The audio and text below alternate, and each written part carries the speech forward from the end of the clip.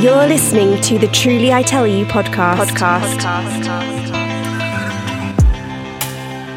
Hello, this is Truly I Tell You podcast episode 2 with Lydia, Joe and Becca. And we're all Christians, and our 3 most important things in life are Jesus, people and the world we live in. Each episode will be filled with stuff that we think is just too good to keep to ourselves. So it could be a film, a documentary, an important issue in our world, some well-known and others less mainstream. And each episode will end with one of us bringing a verse from the Bible that has directly impacted one of our lives and shining a light on that. And we hope this podcast is enriching, thought-provoking, and basically leaves you in a better place after tuning in. So today we're going to be talking about childhood nostalgia. We'll be touching on a part of the refugee crisis. We'll be chatting about Ben Lindsay's We Need to Talk About Race book. And lastly, our Bible verse of today's session will be Proverbs 16:9. The Truly I Tell You podcast. So, Joe, tell us about a childhood nostalgia that you want to share. Well, for me, my childhood was basically football, and Middlesbrough Football Club mad. I was absolutely obsessed. I lived for it. Obviously, I went to school, like we all did, but really the talk was all about like, oh, see that goal, or how well did the lads play, or whether I was playing. So it's kind of just almost Monday to Friday was a segue to get into the good stuff at a weekend. Whoa. Yeah. So absolutely obsessed. I even had fishes. Wow. Little fishes that I named after the football players. I called them Ravanelli, Juninho and Emerson. And if you are listening to this and you've never heard of those people, they are some of the greatest people in MFC's history. So check them out. Beautiful. You won't have the emotional attachment I do. That's probably good. Yeah. Because actually, when I actually watch back some highlights or think back, I can get a little bit emotional. Those times, because I was so invested in the borough. Now, I would say like one of our greatest seasons ever was the 96-97 season, and we got relegated. That doesn't really sound good for Borough, does it? Yeah, it doesn't. And I was actually, because my dad took me to the Borough matches. It was beautiful. It was such sweet. He used to be on his shoulders, cheering on the lads. And I was actually listening to a podcast the other week. The Middlesbrough's most famous player. The girls are looking at me like, who? Juninho was on it. Nice. And he was just chatting. And honestly, genuinely, and this is so sad, I told Grace, my wife, this. I started feeling a little bit emotional because I was like, oh, wow, such amazing times. What could have been? We could have been greatest club, but we got relegated. We lost our cup finals. And I was just like, it's really beautiful, but I'm so emotional. This is like so sad at the same time. Like Joe Fleming. That was mine. I'm not as football obsessed anymore, but that was my childhood. Well, mine, probably primary school days. I'm 20 years old, so you can do the math like to see where I was in primary school. But we had these shoes called Daisy shoes. And I don't know if you know, but there was a little doll underneath the sole, and there was a plastic, like, clear thing at the bottom of the shoe that you could see this doll just, like, looking at you. And she's called Daisy. She's pretty cool. And the shoe box, you got stickers with it, and you could turn it into Daisy's home. And that, for me, was the best thing. Like, that year of that school shoe was so amazing because actually, you know, I had a little doll walking around with me. I mean, the shoes didn't last very long. Yeah, understandably, but I love those. That's unreal. That is actually unreal. Yeah. Well, we had Polly Pocket. I mean, Polly Pocket, I think a lot of people would have never heard them now. But we also had Bratz. But while we were still in our Polly Pocket phase, we only had a couple of Bratz at this point, and I remember building this like crazy kind of like pool party, shopping mall experience with Polly Pocket and a couple of the Bratz dolls. And I got our brother to come in, and I was like, have you seen it? Like, what we've done? It's mint. And he's like, right, I'll take a photo and I'll send it to Blue Peter. And I genuinely thought he'd done that, and he was like, "You'll get a badge, and we never." And I'm like, actually, I'm still waiting for that badge to come in the post. I want Peter. You better be listening. I want that badge. You know, we don't even know if they got the photo. Like, they probably didn't. You probably You need to ask Dan actually. Yeah. Dan, did you actually send this? Literally, we will. Dan, come clean. Literally. If you didn't.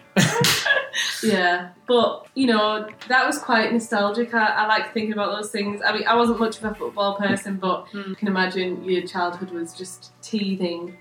Probably a little too much, actually. A little too much. The Truly I Tell You podcast. So I'm going to be talking a little bit about refugees. Refugees are something that I think, definitely growing up in the Northeast, I've always been aware of refugees. We went to school with people that have come from, you know, different areas of the Middle East, fleeing war and just coming to seek refuge, quite literally. And I just wanted to talk about how I really want this stigma of refugees always coming to the UK stealing jobs, in quotation marks if you couldn't see, to just stop, because I feel like it's a real cry for help for refugees in terms of coming to the UK and fleeing a very dangerous place and possibly a lot of trauma still living with them at the same time, and coming here and a lot of people just give them, you know, and it basically is just racism, and it is just this massive discrimination and stigma and prejudice of these people taking what is ours, and that is just very patriotic in a very, very dark way. And there was a video on this Instagram page called Care for Calais with a number 4, and they posted an IGTV of a video of basically the kind of walk of refugees from, say, if they were coming from an area like Syria. And for example, we've got 100 refugees coming from Syria, and, you know, 10 of them go to Italy, and 64 or 65 of them, you know, head north to the northeast, you know, Germany, Sweden, and actually Sweden take most of the refugees out of all the countries in Europe. They have so much room to house them and to help them live and start a new life, and it's really great. And then they move northwest, and these ones that will move northwest to the UK are actually, they'll be English speaking most of the time. They'll have family here, they'll have connections, they'll have a really good job that they can get into. In the video that I was watching, the example is that people were like architects and building constructors. Like, these are good jobs that we have room to hire and employ people in those workplaces. And so that is only 5% of these 100 refugees in this example that actually end up coming to the UK and basically knocking at the door to say, like, please can I come and live here, because where I'm coming from is not a great place. And I think people wrongly accuse refugees of being this like criminal kind of thing, even though they've done nothing of criminal nature, and that they don't belong here. And I think it's something that I just really want to like shine a light on. Just in a short time that we've got on this podcast. That's really cool. And like, I didn't have a clue about. I presumed England, Britain, we got the most refugees, so that was actually really surprising hearing that. And I think like that whole thing of, obviously there's lots of nuances in terms of different factors and stuff, but it's at the forefront always remembering we're one human race, isn't it? Yeah, totally. Yeah. So interesting. It makes the UK like seem so selfish, and like our government just wants to keep us in and everyone else out, but really like a heart of people is to care for one another and help each other where we need to. So yeah, totally. The Truly I Tell You podcast.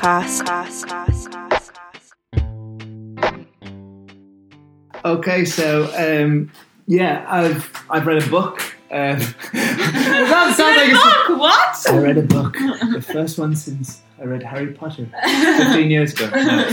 Yeah, I read a book and read it in super quick time, because normally I take so long to read books. Yeah, I'm like, same. what does that sentence mean? And the book is called We Need to Talk About Race by Ben Lindsay, and it's on the front cover it says, Understanding the Black Experience in White Majority Churches.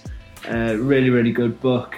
I would say it's funny how you can even kind of put yourself off reading a book before you've even read it. Yeah. So before I even read this book, which first came to my attention about a month ago, I thought, like, I already know what I need to know about all this through kind of, I feel like I've educated myself and stuff like that.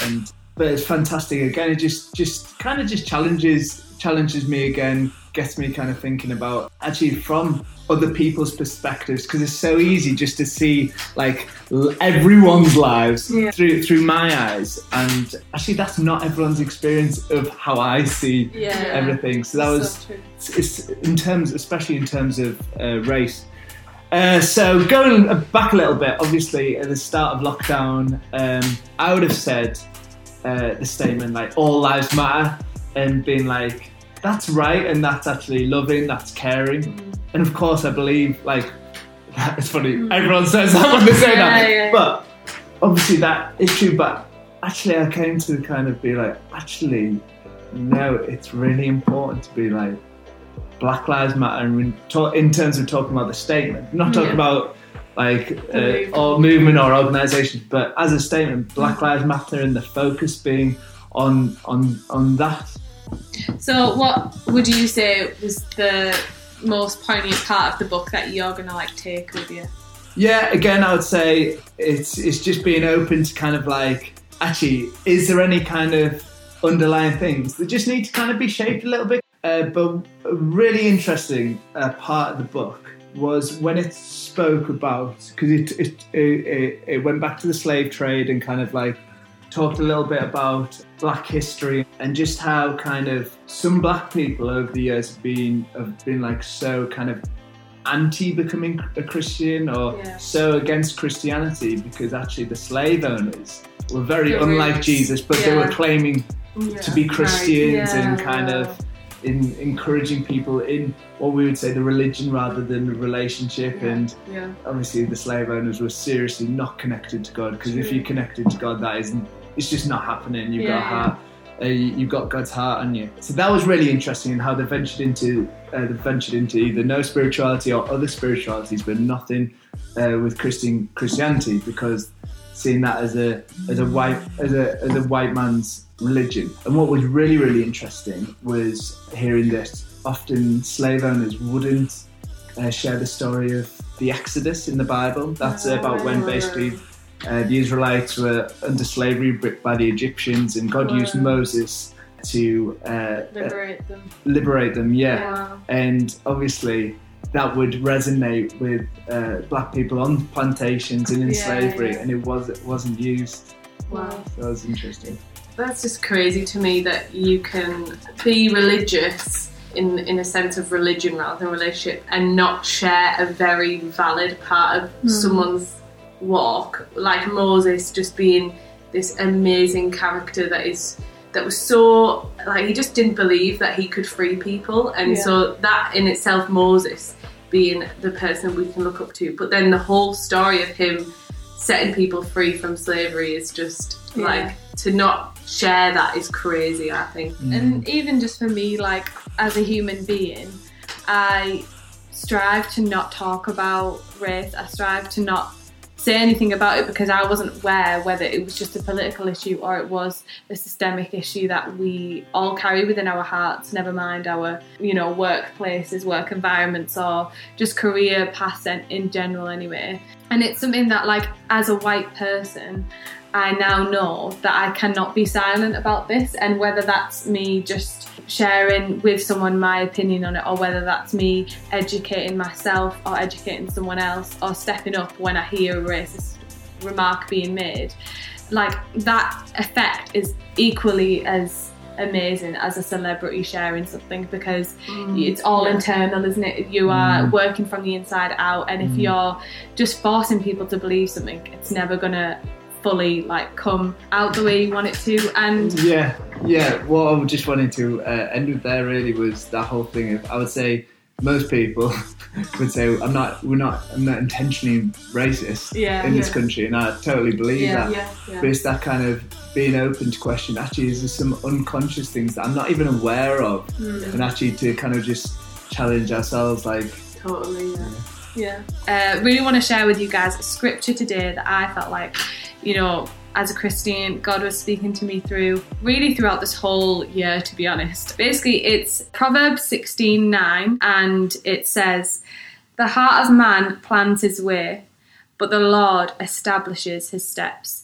And I think as people living in 2020, as coronavirus has literally taken over, that there's a massive question of like, what has gone right this year? What has went according to my plan that I made, you know, the bucket list I made on the 1st of January 2020, or the ideas that I thought were going to happen, you know, in an event environment or a massive environment with your family all around you. But unfortunately, we've been given the craziest alternative to think of a different solution of how we can do what we love to do, whether that's performing or whether that's talking with your friends or whether that's sharing Jesus if you're a Christian.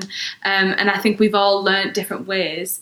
And God knew that we were going to do that before we knew we were going to do it. And God knew exactly what Corona was going to do to this world. And in a way, I think the best outcome of Corona has happened because God pushed it that way. God helped us, each of us, come to terms with what's gone on.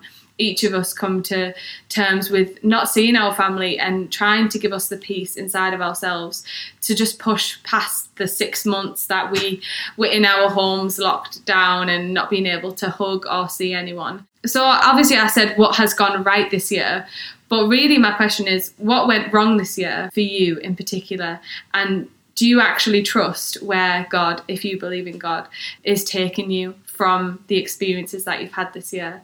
And are you going to trust his paths and plans for you as well? Awesome. Cheers, Lydia. Cheers, Becca. Oh, no, you got it wrong. The Truly I Tell You podcast.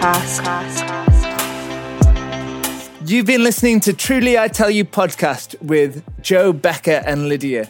And remember, truly I tell you, you are loved by God. You are loved by people and you are important to this world. The Truly I Tell You podcast.